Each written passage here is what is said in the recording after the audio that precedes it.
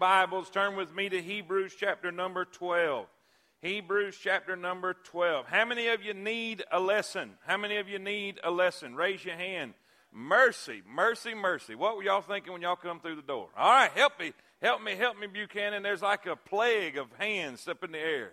It's the only time you can run in church. Look at that. Sonny, it looks like chariots of fire. Look at that. There we go. Quickly. Who else? Raise your hand if you need a lesson. We want to make sure everybody gets a lesson. Everybody gets a lesson. Got some in the middle. Who's passing out over here? Brother Jeff, right, 2 hands right here. All right, right here in the middle. Anybody else? Did we miss anybody?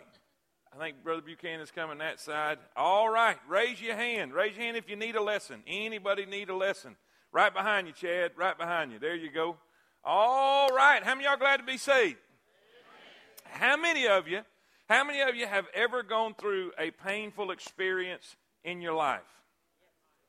I guess we'd all have to raise our hand, wouldn't we? How many of you have ever wondered this? And be honest. How many of you have ever wondered this?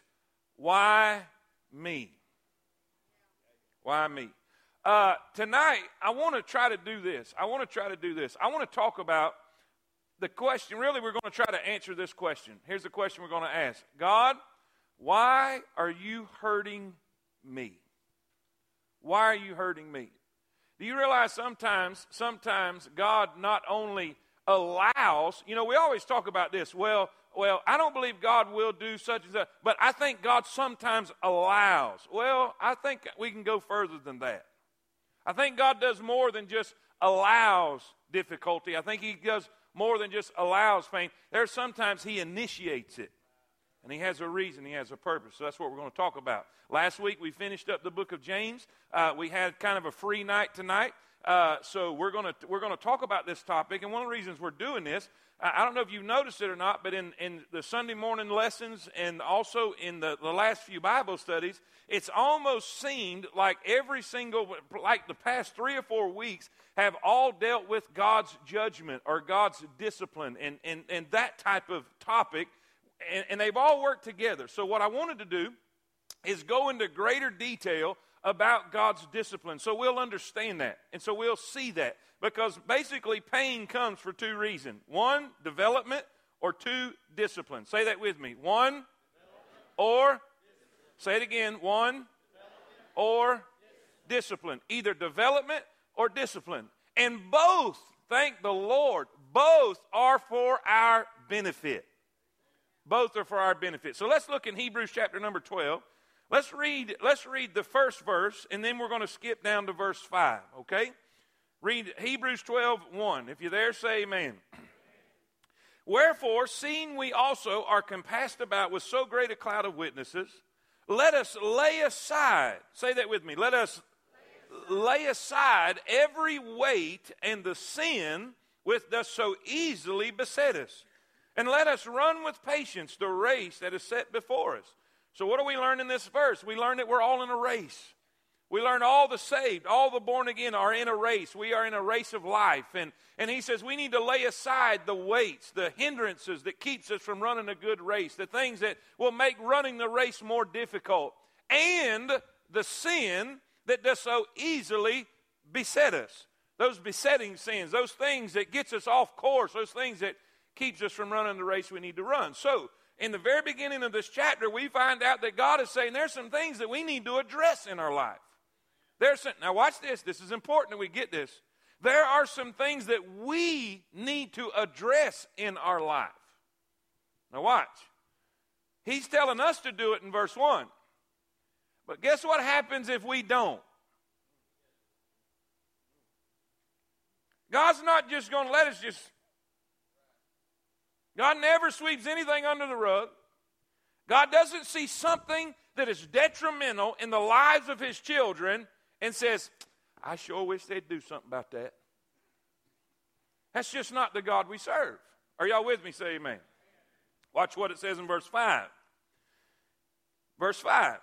In verse 1, He tells us to do something. Y'all with me? In verse 1, say it with me. In verse 1, He tells us to do something, us to pay some attention to this issue. Now, verse 5.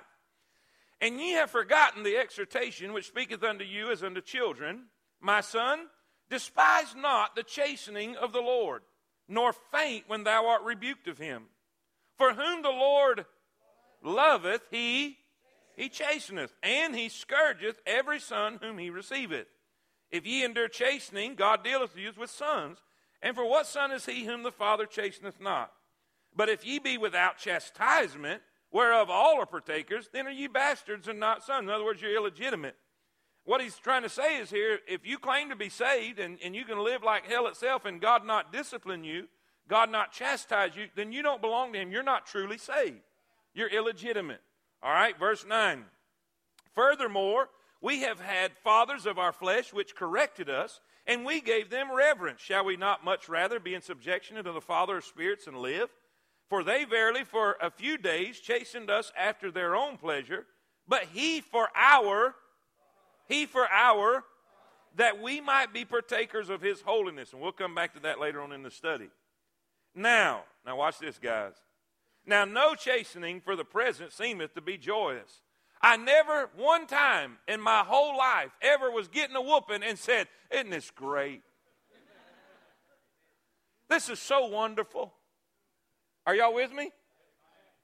He said, now it's not pleasant and it's not wonderful. It's not joyful at the time, but it's grievous. Nevertheless, afterward, it yieldeth the peaceable fruit of righteousness unto them which are exercised thereby. Wherefore? Now we're talking about what do we need to do after the whooping? What do we need to do? What do we need to learn? What do we need to understand? He says, lift up the hands which hang down and the feeble knees. Make straight paths for your feet, lest that which is lame be turned out of the way, but let it rather be healed. It's the whole purpose of the whooping. Follow peace with all men and holiness, without which no man shall see the Lord. Looking diligently, lest any man fail of the grace of God, lest any root of bitterness springing up trouble you, and thereby many be defiled. Father, thank you, Lord, for your blessings. Thank you, Lord, for your goodness and mercy. Thank you for all the things that you've done for us and to us. Lord, you did it to us, for us, so that we could be better, so we could be healed, so we could be different. Now, Lord, help us to understand the truth that we're going to talk about tonight. Why do things happen the way they happen? Why do we go through difficult times, difficult experiences? Lord, I pray that you'll help us all to learn, and all those that are watching by way of the website, Lord, I pray that you'll touch them in their homes and in their hearts, wherever they are. Strengthen them and help them. Father, I pray that your perfect will be done. In Jesus' name we pray. And all God's people say it. Amen. You may be seated. On February the 24th, 1948, one of the most unusual operations in medical history took place in the Ohio State University's Department of Research Surgery. A stony sheath was removed from around the heart of Harry Bashara, a man 30 years of age.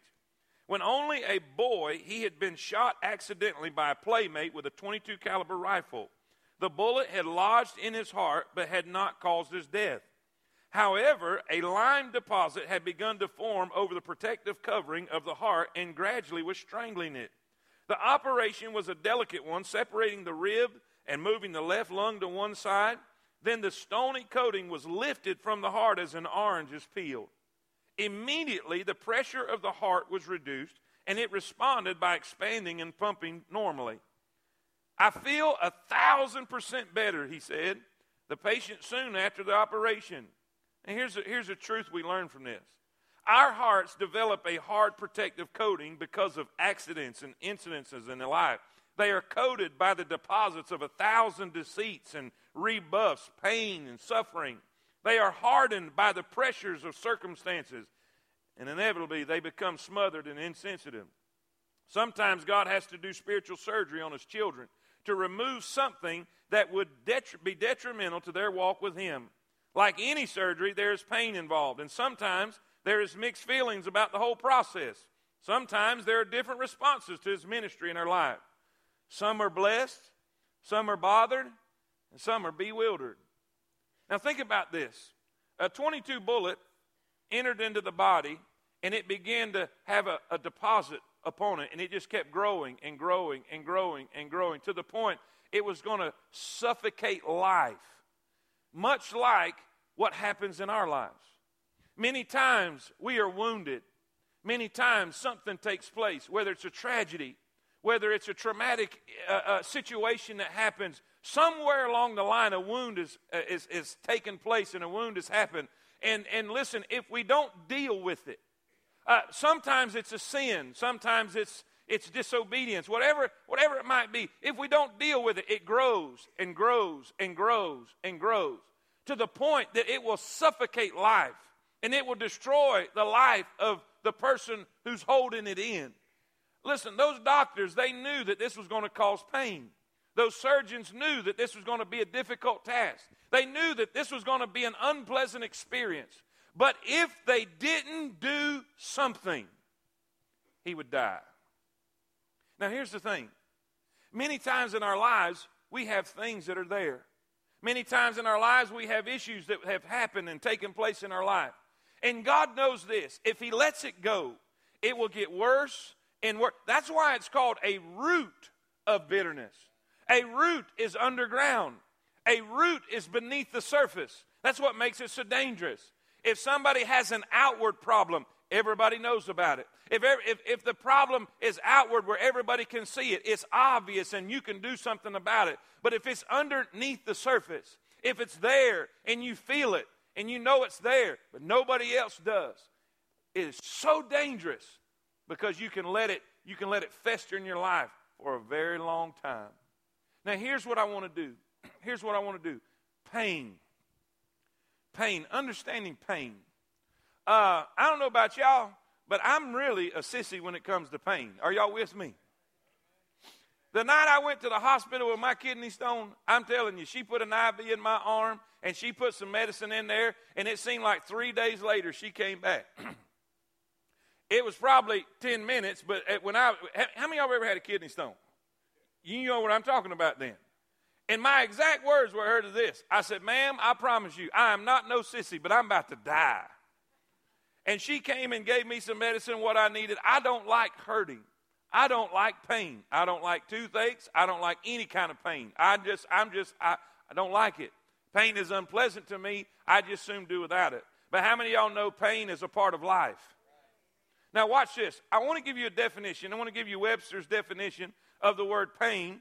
And then I want to tell you what the Fibromyalgia Institute said about it. When it comes to pain, here's Webster's dictionary. A sharp, unpleasant sensation usually felt in some specific part of the body. Then it gave some related words: discomfort, distress, soreness, tenderness, agony, anguish, misery, suffering, torment, torture. How many of y'all can relate? Say amen. Now, all that sounds horrible. All that sounds horrible. Man, if God loved us, why would he let us go through that? Why would God even invent pain? I know what you're thinking. Oh, that must have come with a curse. Not necessarily. When you look at this explanation from the National Fibromyalgia and Chronic Pain Association, watch what they say about pain. Pain is a universal experience that serves the vital function. You see that? It has a vital function. In other words, it's important to you. That's crazy, isn't it? That pain could be very important to you. Watch. It serves the vital function of triggering, what's that word? Avoidance. The pain sensation is a necessary part of a human being. Pain sensation is a fact of life. Even the primitive amoeba takes avoiding action in the face of adverse events. In such primitive life forms, pain avoidance is purely reflex action, as they do not have the complexity of a highly developed brain to feel pain in the sense that humans do. So what are they saying? Pain is very important. Pain is there for the sake of avoidance. In other words, God put pain receptors in your body so that when you are going to do something that's dangerous, that pain says, stop! When you stick your finger in a light socket, Hello. When I was helping a brother paint an apartment right over by going toward Mount Nebo, past that road down there, and there was a pen. There was a little goat pen with miniature goats in it. I mean, little old bitty miniature goats in it that were saying, "Come pet me now." Are y'all with me? Little old bitty miniature goats, but about this high off the ground. There was one single strand of wire. Can y'all guess what that wire was? It was electrified. Now, my little girls were littler at the time; they were smaller, and I'm thinking it was Mackenzie. Brandy, do you remember who it was that done that? Was it Mackenzie or was it you?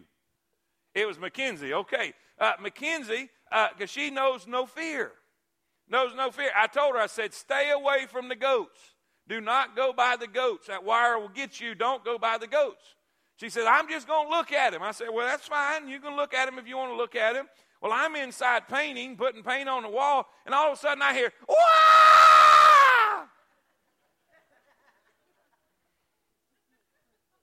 Did you run out there? No. You said, why didn't you run out there? She wasn't going to do that again. Y'all with me? What happened? She experienced pain. What was the wire telling her?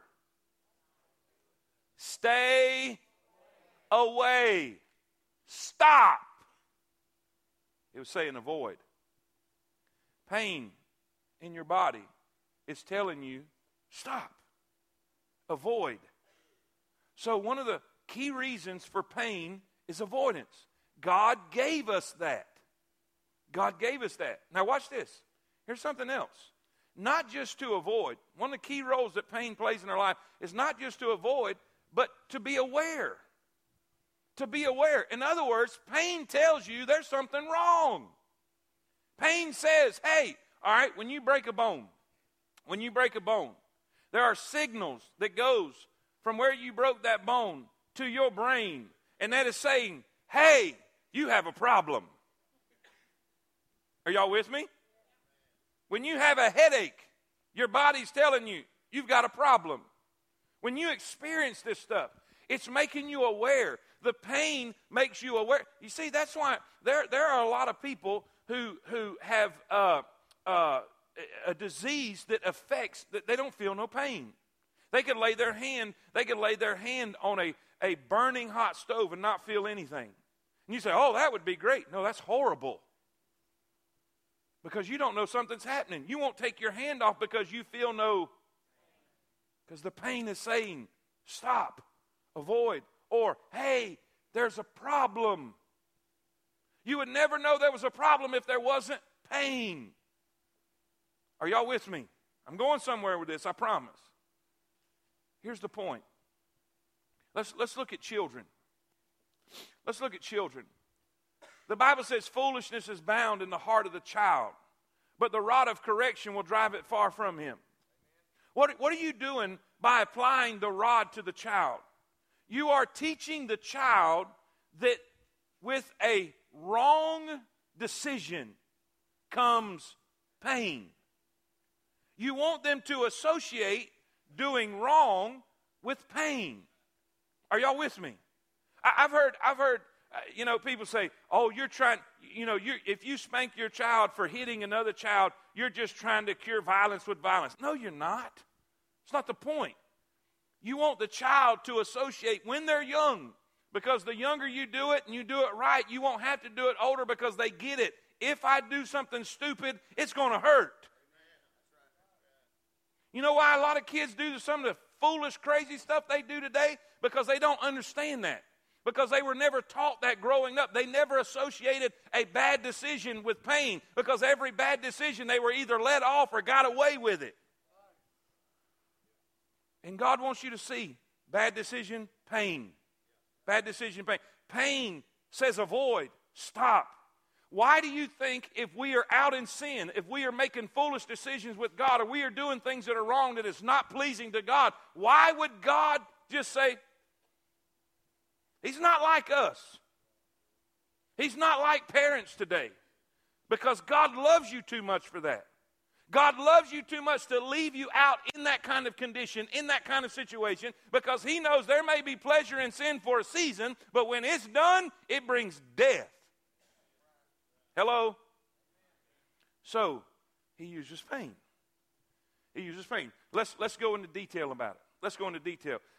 For several weeks, we've talked about the rebuke. We've talked about the scourging. We've talked about the chastening. So let's go into more detail and explain that a little more. But before we do, turn to 1 Peter chapter 1. Quickly. 1 Peter chapter 1. I don't have a clock, Brother Chris. I don't have a clock, so I'll get in trouble again because I'll go over. Make sure they get a clock up there. Or wave at me when I got 5 minutes. It doesn't matter, whichever way you want to do it. 1 Peter chapter number 1. Look in verse number 6. 1 Peter chapter 1, verse 6. There's something I want you to get, and I want you to understand, because this will really help you. I promise you this will really help you when you're going through a difficult time. 1 Peter chapter 1, verse 6. Are you there? Say amen. Look what it says. Wherein ye greatly rejoice, though now for a season, and that's important. Thank God when we're going through a difficulty, it's not going to be forever. Amen? It's seasonal. Comes and goes. It's not going to be here forever. We're just going through, all right? But here's the next most important words you may ever read in your whole life out of the Bible. What's the next 3 words? Say it again. All right, we've got 13 people helping me. I need more than that. What's the next 3 words? Say it again. If need be. If need be. Watch this. Ye are in heaviness. That means in a bad way. You are under the gun. I mean, you just weighted down with difficulty through manifold temptation. Now, that is not a temptation to sin. That's talking about trials and difficulties, hardships. Are you with me? Say amen. Now, watch this. That the trial of your faith, being much more precious than of gold that perisheth, though it be tried with fire, might be found unto praise and honor and glory at the appearing of Jesus Christ. Now, these particular verses are not talking about discipline. They're not talking about you doing something wrong. He's not saying that you're under a great hardship or a great difficulty. You're going through the fire. You're in a painful situation or a painful experience because you're doing something wrong. No, this means you're doing something right. You say, what's the point? This is what I want you to get. You'll never go through a painful experience in your life unless you need it. If need be. If God disciplines you, you need it. If you are in a storm, God is either disciplining you or developing you. Either way, you need it. Either way, it's going to be for your benefit. Either way, it's the best thing for you in your life, or God would not let you experience it. I was talking with a gentleman today. I was talking with a gentleman today that was talking about a situation in his life where he was going to go through a bad situation, just a difficult situation. His father was praying for him. I mean, even fasting and praying for him. And praying that what was inevitably going to happen, that it would not happen. But it happened. And that was frustrating for the father. Because he prayed and he even fasted, begging God, oh God, don't let this happen, don't let this happen. And this is what he said. And that just, it stuck in my head, my brain. He said he was praying for what he wanted, not what I needed. He was fasting and praying that his son could avoid this difficult situation, this painful situation. But he was praying for what he wanted and not what I needed. He said, I needed this. This changed me. This helped me. This made me a better person. Are y'all with me? Sometimes God does not allow us to escape a situation that's going to make us better. He will not always take us out of the storm, but He will give us peace in the storm if the storm is what's best for our lives. Are y'all with me? Say amen. Amen. Even the disciplining. Man, there's been many times I was disciplined as a kid, and I was begging it for it to be over. Oh, begging to get out of it, begging for it not to happen. But you know what? Every time I was disciplined, it made me a better person. Now let's keep that in our head. When we're going through this study, let's keep this in our head. If I'm in it, say it with me. If I'm in it, come on. If I'm in it, I need it. If I'm in it, I need it. All right, now let's go through this. Number one, write this down. Here's some realities. Here's some realities we face. In Hebrews 12, what we just read a while ago. Hebrews 12, there's four, but we're not going to talk about the fourth one because that's God taking you home, and we're just going to not go there. Say amen. We're going to allow them other things to get our attention so He won't have to take us home early. But there's three different things that's mentioned: a rebuke, a chastening, and a scourging. So let's describe these. In everyday life, what would it look like? If God is rebuking me, what would it look like? What would it feel like? Okay? This is what it would feel like. God will prick your conscience. Here's your rebuke. He will prick your conscience for a sin you commit. He will use the preaching and teaching of the word to rebuke you. Sometimes in your prayers, God will try and get your attention. And sometimes it's through the words of others. In other words, there will be times when, there's been times in my life, I had something in my life that I needed to deal with, I needed to fix, I needed to take care of and do what verse number 1 said. You know, verse number 1 said, let us lay aside. In other words, God, isn't it great that God will give you the opportunity to deal with a situation before He has to? Isn't that a great God? Now, if we don't apply verse 1, if we don't deal with a situation in our life, if we don't apply and address the thing that God brings up and says, hey, this is in your life, whether it's bitterness, whether it's sin, whether it's lust, whether it's anger, whether it's fornication, whether it's adultery, whether it's lying, whether it's just holding a grudge, whether it's bitterness, hey, first thing He'll do is you'll come and sit down and the preacher will say something and he's preaching this direction and God slaps you over here. And you'll hear a word that all of a sudden, whoop, what's that? That's a rebuke. That's God saying, hey, you need to address this. You need to deal with this. Hey, listen, pay attention, pay attention. I'm saying that's what God will do. Some of y'all went,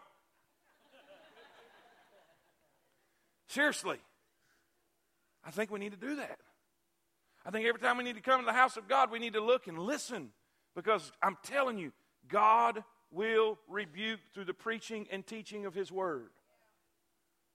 How many of y'all will be honest enough in this house? It's just family tonight, guys. It's Wednesday night. You know if you're here, you want to be here. Amen, on Wednesday night. Listen, how many times have you get down to pray and God reminds you of something? You get down on your knees and you're praying that God will address this situation over here, and He say, yeah, that's good, but what about over here? Yeah, I know I need to help you with your light bill, but what about that person you cussed out at work yesterday?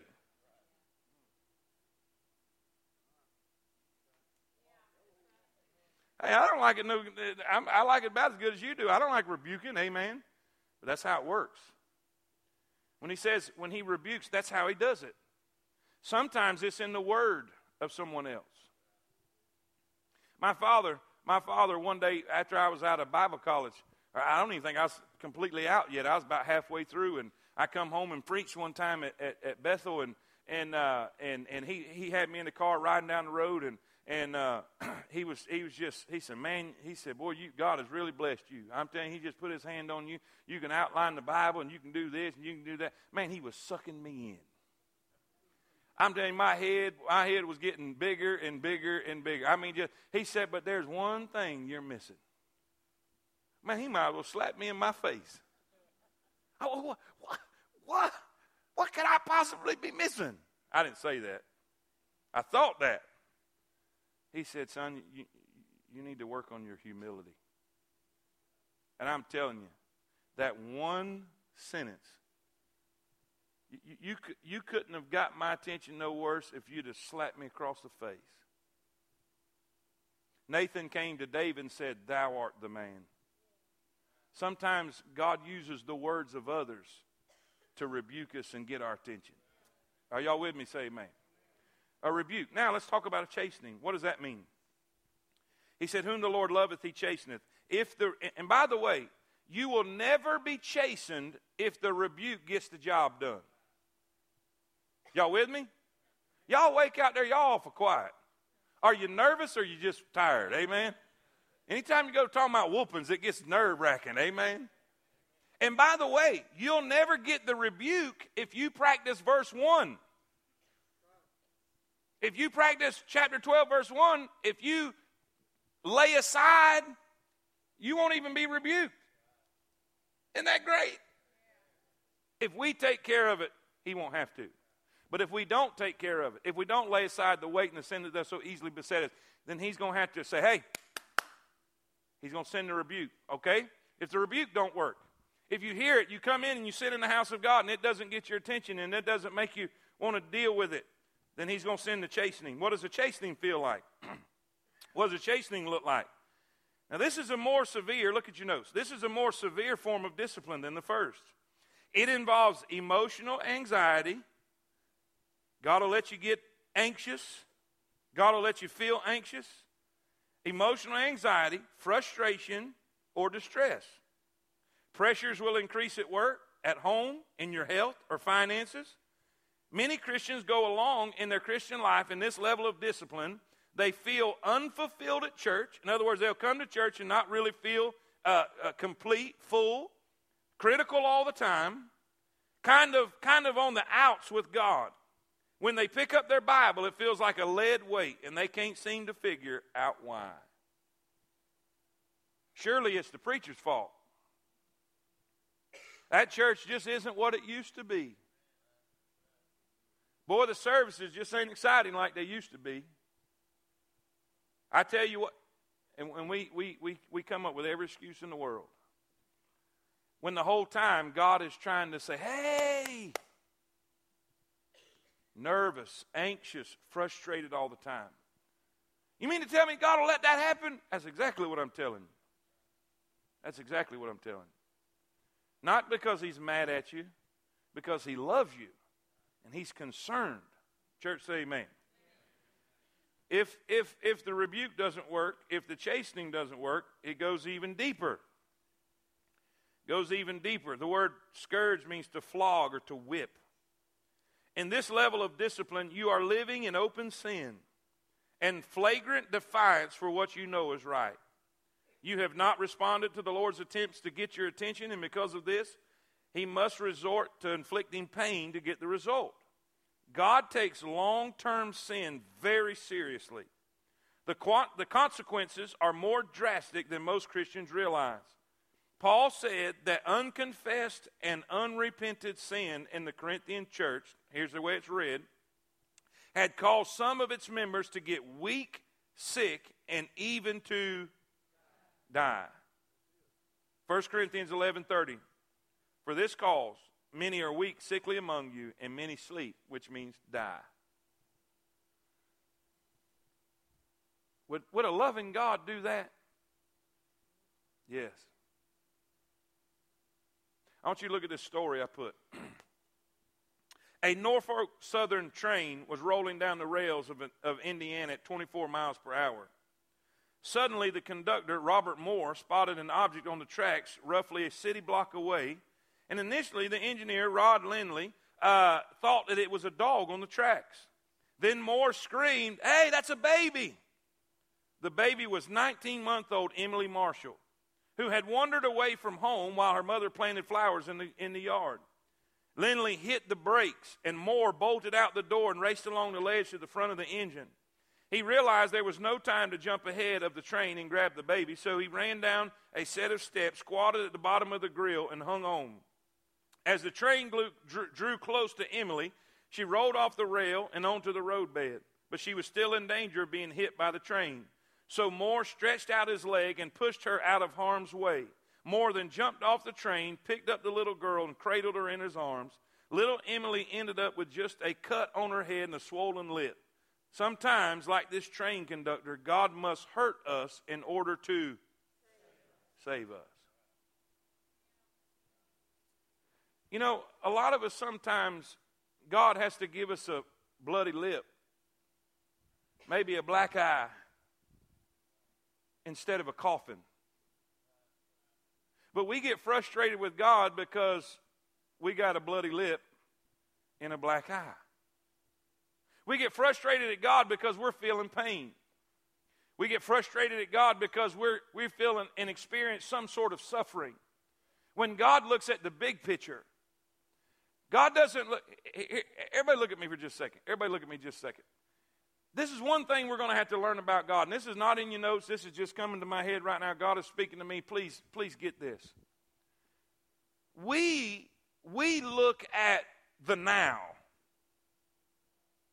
Our eyes can only see today.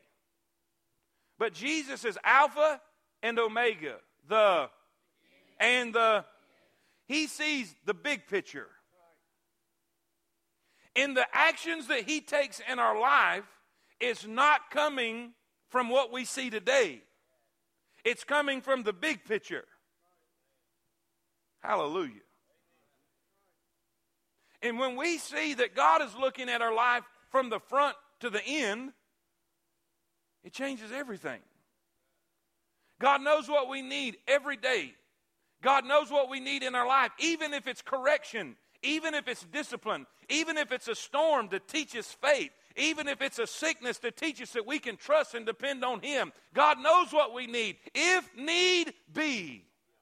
You're in manifold temptations. Church, say amen. This is the reality we face. Number two, I want you to see the reasoning we find. The reasoning we find. I don't know about you, but sometimes when you can understand a reason for something, it makes it a little better. Would you agree with that? Sometimes when we learn why something happened, it makes it a little easier to swallow. It makes it a little easier to deal with. So let's look at this. The reasoning. Not just the reality we face that God will get our attention. God will use issues. God will use pain. God will use these things in our life to get our attention. But then, number two, the reasoning we find. First, write this down. God uses pain and difficulties and circumstances to provide healing for our wounds. Write that down. To provide healing for our wounds. My father had knee replacement surgery. Both of them, matter of fact. I'm glad I watched this video after. But I watched the video of everything that happened, what they cut off and put, and I'm like, oh. And I remember going to his house and him having a scar from like right here all the way down here, and it just, oh my goodness. And then the therapy and the pain. I'm like, wow, how difficult that was, how painful that was. But when it healed, it was so much better than it was before. Now, here's the thing. There are times in our lives, that's a poor illustration because his hurt before. But there are times in our life when there are things in our lives, maybe it's a cancer, we don't even feel it. Matter of fact, I've been reading up on this stuff, and how many of y'all know men are stubborn? And there are certain kinds of cancers that's killing men like crazy because they won't go to the doctor to get checked. And they don't even know it's there because they don't feel it until it's too late. Are y'all with me? Well, see, God can see in you. He can see through your skin all the way to your soul, and He can see the root of bitterness. He can see anger. He can see sin. He can see lust. He can see, are y'all with me? All of these things that we don't even know is there. So God has to allow a painful situation. God has to do surgery. God has to go and allow something to get our attention. I can't tell you, thousands of people have come to my office. And matter of fact, God is my witness. I'm not exaggerating this a bit. I've got a little dry erase board. I've got a little dry erase board, and I've got a goofy-looking drawing that I've made that I did months and months and years ago. And I've done it so many times, I quit erasing it. I just leave it on the floor. And when somebody comes in, I just put it up there. Because there's so many people dealing with this. And what I have is a little circle that represents the seed, and then you have a line like this that represents the ground. This is underneath the surface, and out of that sprouts. And those sprouts is fatigue. Those sprouts is anger. Those sprouts is depression. Those sprouts is inability to trust. Hello? That's coming out of the seed. And this seed is bitterness. Bitterness. But see, the seed is not what started it. There was a wound that took place that was unforgiven. And because it was unforgiven, it created bitterness. And out of bitterness comes anger. Out of bitterness comes depression. Out of bitterness comes fatigue. Y'all with me? Now here's the thing. Here's the thing. Anger is frustrating. When you blow up at every little thing. Your spouse says something and boom, it's like a tea kettle. Something happens at work. Stuff that shouldn't be causing what's happening. Boom. That's painful. Being depressed all the time is painful. Not having energy to get out of bed and being fatigued all the time is painful. All of that's painful. But all of that is there to show you there's a deeper problem. And if you didn't experience the pain, you wouldn't deal with the problem. And sometimes God has to give you a little pain so you can bring healing. Are y'all with me? If we didn't hurt, listen, if we didn't have the pain in our tooth, we wouldn't go get it fixed. Sometimes God has to allow pain. Listen, I guarantee you, when that old boy was getting his chest broke open, and they was going and digging out that 22 bullet and all that, it was painful. But it produced healing. You remember? God sees the. So when you're today in your pain and you can't understand why, just remember, there's a bigger picture. Church, say amen. Luke 4:18. Luke 4:18. The Spirit of the Lord is upon me, because He hath anointed me to preach the gospel to the poor. He has sent me to heal the what? Brokenhearted. So we know God's a healer. We know God also said He would deal with us and He would apply pain. So the purpose of applying pain would always be to heal. To heal. Now, what else? B. Not only, give me A again. The reasoning for God using pain in our life. A, to provide healing to our wounds. B, to present help for our weaknesses. To present help for our weaknesses. I know what you're thinking. What do you mean? Watch this. When you write that down, look up at me. I want to read the little story. The 18th century British physician John Hunter, who was a pioneer in the field of surgery and served as a surgeon to King George III. He suffered from angina, and he discovered that his attacks were often brought on by anger. Hunter lamented, "My life is at the mercy of any scoundrel who chooses to put me in a passion." In other words, I'm at the mercy of anybody that chooses to make me angry. Hello? He's got an anger problem. Now watch. These words prove prophetic. For at a meeting of the board of St. George's Hospital in London, Hunter got into a heated argument with other board members. He walked out and dropped dead in the next room. He had an anger problem. Now we can blame all the other people, but guess what? If you blow up at Joe, you're going to blow up at Henry and George and Cletus. Hello? Now watch. God will allow something painful in our life to help us see we got a weakness there. He will apply the pressure. He will apply issues. He will apply these things. Thank you, Doc. He will do that so that we can see there's a problem. I remember this several years ago. What year did you move up here? What year did you move up here? You've been up here, 12 years now? 14 years ago. 14 years ago, my father, who grew up in South Florida, his whole born days, his whole entire life, South Florida, palm trees, beach sand, coconut. Say amen right there.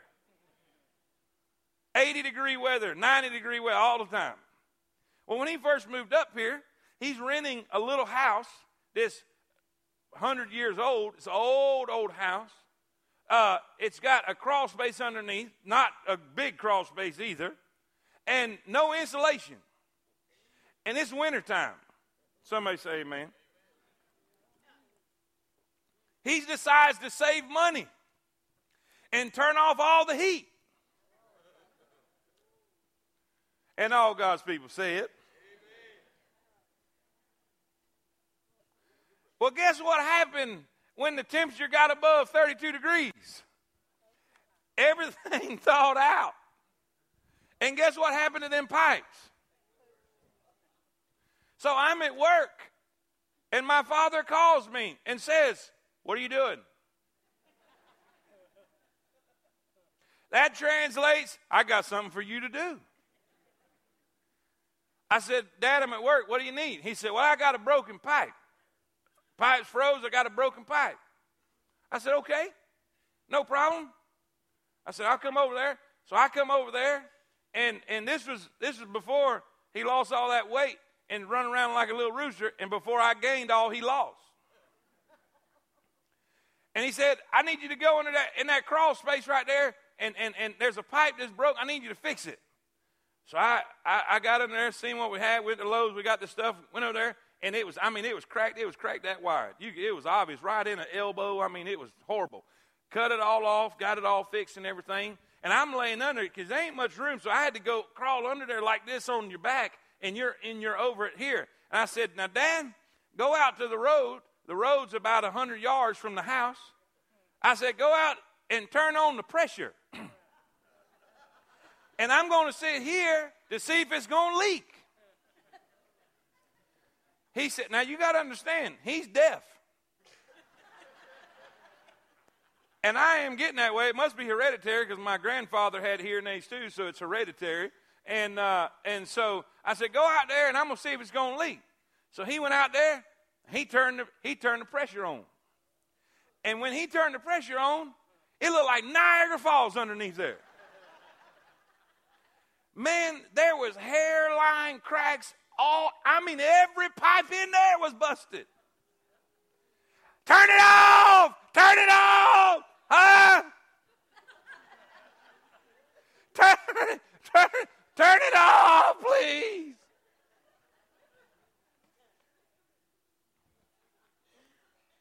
What's the point? There was a broken pipe that was obvious.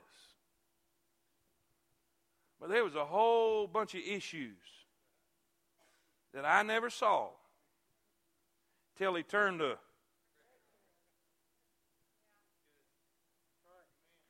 Now let's be honest. Guys, we can look at each other and tell some of us got issues.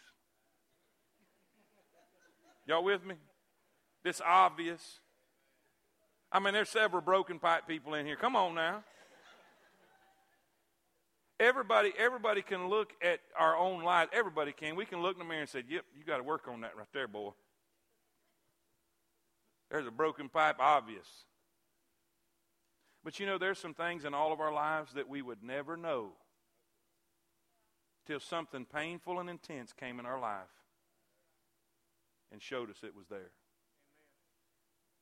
"Well, I wouldn't have this problem if he wouldn't keep making me mad." No, see, you miss it. It's not that they keep making you mad. It's you got an anger problem. And God allows these things to take place to show you.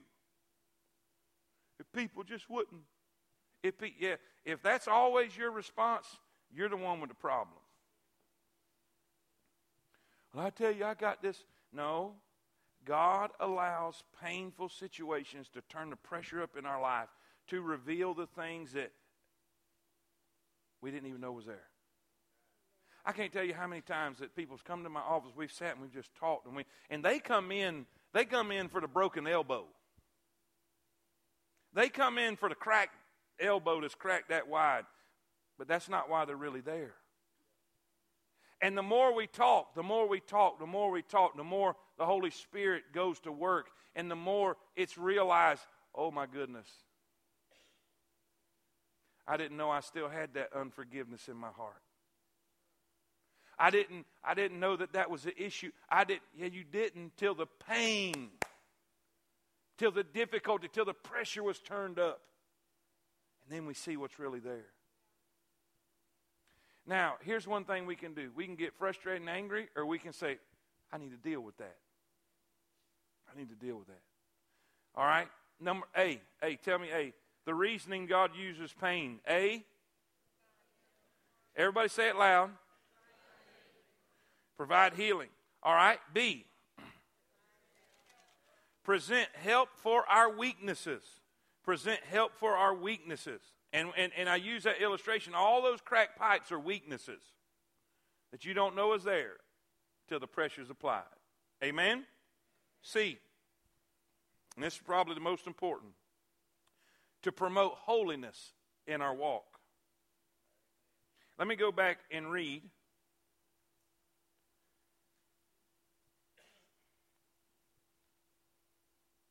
In verse 10. Hebrews 12, verse 10. Watch this. Hebrews 12, verse 10. He's talking about, he said our parents used to apply discipline. It says, talking about our parents, for they verily for a few days, that's talking about the short life we lived while we were adolescent and we were children. For they verily for a few days chasten us after their own pleasure. In other words, for their benefit. I mean, you say, what do you mean by that? That's not being arrogant. That's just saying, listen, if you don't correct your child, they're going to be a pain. Yes, sir. Yes, sir. Hello? Yes, sir. They'll be frustrated. According to Proverbs, they'll be an embarrassment to their mother. So why do we correct their children? So that they will be a pleasure to us. Let me tell you something. An obedient child is a pleasure to be around. A child with respect, a child that respects authority, a child with manners, man, they're awesome. Hello? Watch. That's why they did it. Now watch what he says. But he, talking about God, he chastens, he rebukes, he scourges, he corrects, he applies pain. He for our profit. Now watch. That we might be partakers of his holiness. His holiness. Why? Why is that such a big deal? Why is that such a big deal? Look at verse number, verse number 14. Verse number 14. Why is holiness such an important thing? Follow peace with all men and watch this. Without which no man shall. Wow. Doesn't this bring to mind 1 John chapter 1? That God is light and in him is no darkness. And if we say that we fellowship with him and walk in darkness, we lie and do not the truth. Why does God want us to be partakers of his holiness? So we can hang out. So we can have fellowship. So we can have an intimate relationship. So we can be close to him. And more importantly, he can be close to us. Isn't it starting to make more sense now why God will? It's not because he's mad at you. It's not because he's angry at you. Sometimes, let's be honest. Sometimes, how many of y'all can be honest for about 3 seconds? How many times have you wanted, even if you didn't, I think some of us have, but you wanted to correct them because you was mad? Come on, y'all lying in the house of the Lord.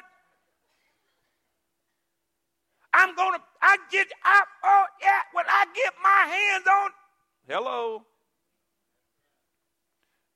God has never, ever applied discipline that way. It was always and will be always so you can have a relationship with him. He wants you to be partakers of his holiness. Why?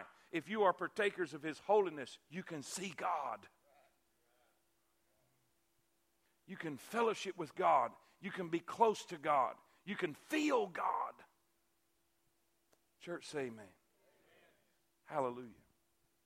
Listen, the reason God applies pain, the reason God will use pain in our life, it's to help heal the wounds. It's to help the weaknesses. It's to promote holiness. 3 minutes? Really? All right, what do we do then? Let me hurry. I got 3 minutes to give you 3 points, so a minute a point. All right, the responsibility we fulfill. So what do we do? What do we do? What do we do? What do we do? If God is applying pain, if we are in a painful situation, we are under a painful circumstance, what do we do? What do we do? A, we acknowledge. We accept what God reveals. We accept what God reveals. God revealed to David by Nathan, thou art the man, you have sin in your life. Now watch what David says, Psalms 51:3. For I acknowledge, I accept, I understand, I am acknowledging. I acknowledge my transgression, and my sin is ever before me. Against thee and thee only have I sinned, and done this evil in thy sight, that thou mightest be justified when thou speakest, and be clear when thou judgest. What do we do when God is doing something in our life? We acknowledge. Say that with me. A, we B, we ask. We ask. In Psalm 51, I encourage you to go read the whole chapter there. He says, purge me with a hyssop. He asks for God's mercy.